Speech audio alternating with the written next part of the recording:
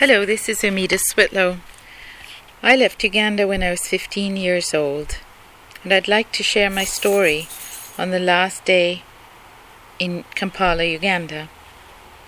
Long ago, far away, but it could have been just yesterday, a CIA agent saved my life. You wonder how that could be. Well, here's my story. I was watching television in Uganda with my family. It was the news, and we always came together to listen and watch. We had been through a revolution, independence, so there was always caution. We were always cautious, always on alert. This time on TV, someone pushed the news anchor aside and sat in his place. I was young, so I may not remember the exact words, but this is what I heard. This is Idi Amin Dada. Because of recent discoveries, you Indians have 90 days to leave this country. We had seen him give back our businesses after Milton Obote took majority shares away. We liked him then.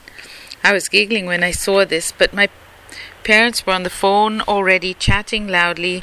Something was really wrong. My mum was going to Canada that day. She wanted to live there, a place of stability, a place where her kids could get a good education. Now she would have to wait. It was chaos. 90 days to leave. What would happen to our homes, cars, bank accounts, property and businesses? And for me, what would happen to our dogs? We soon found out day by day with new Idi Amin announcements. The government was freezing bank accounts and stopping the purchase for anything but one-way tickets out of Uganda. The most humiliating of all was counting us at gunpoint like cattle, grabbing our passports, separating family members. I was terrified. My family had befriended an American. I babysat his children, who went to my mother's nursery school. He was concerned about the army raping Indian girls and knew that there were 3 girls in the family. He said he would help us. He asked for our passports and told us that my sister and I would be in the U.S. soon. What? The U.S.? Why could a history professor do that? He came back in a few days with an acceptance letter from the University of West Virginia, a U.S. student visa for my sister Munira, an acceptance letter and student visa from Medford High School for me. This was unheard of. How did he work his miracle? We were refugees. Why did the U.S. agree to a student visa when we didn't have a home to return to? Those of you who have been refugees know what I mean. If he bribed someone, we might have to pay a bad price. We asked, and he candidly said, I have connections, don't worry. We had only days to leave. First, my sister. We never thought we would be seeing the U.S. When it was my turn, I had to fit everything into one suitcase. I was 15 and had never been away from home before. We had moved to an apartment because our home was opposite a new concentration camp. The dead or dying prisoners were often tied to the fence and mutilated. There was always gunfire, and my family moved to a safer place.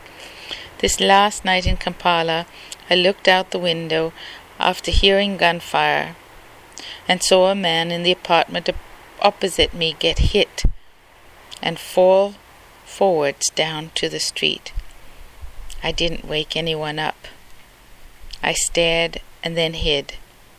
I was packed. I was leaving.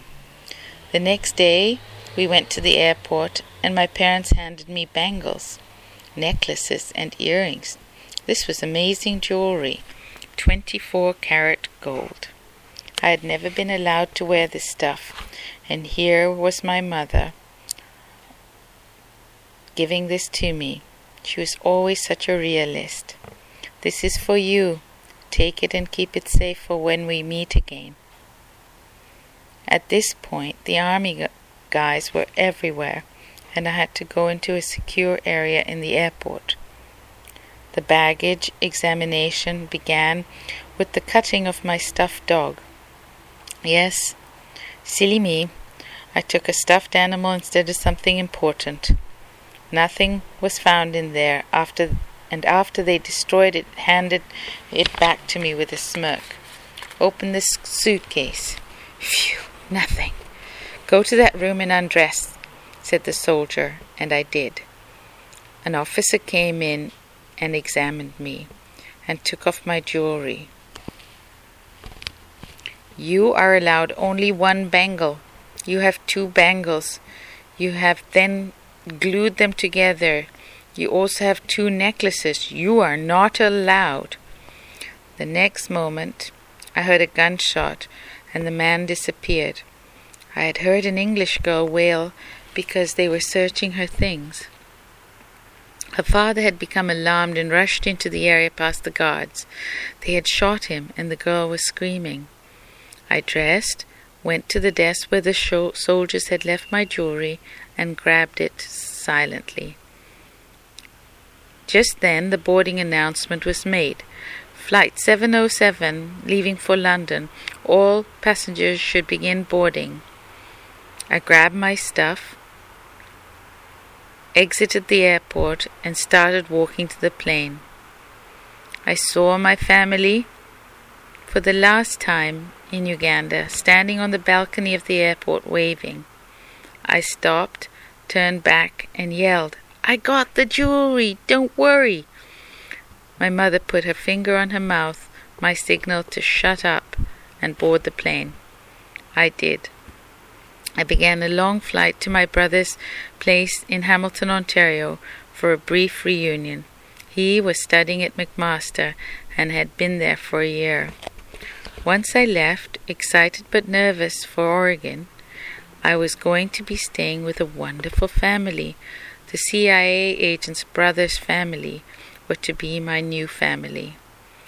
Mary Margaret, Brian, Mullen, Brucey, and Peggy. They loved me and took care of me and were prepared to adopt me if my parents didn't make it to Canada. I made pocket money from cooking Indian food. By the way, I never cooked in my life before. I babysat and even sent money to my sister in West Virginia. I was bumped up 3 grades and lived from day to day. I wanted to go home. My parents had made it to Vancouver, but the Canadian consulate in San Francisco said I couldn't join them. I sat in the consul's office and pleaded until they stamped my passport, and I came to Vancouver. We were reunited, all but my sister Munira. This wonderful country had sent planes to Kampala and processed my family. We were landed immigrants. We had lived. Many years later, at a small luncheon with Pierre Elliott Trudeau, I told him my story with tears in my eyes. He told me he was proud to be a part of my reunion and said, You Ugandans have only added to this country. I am proud to have been part of this vision where a pluralistic society can thrive. After all, we did get the best, didn't we? Then he surprised me by saying, So tell me more about the CIA agent.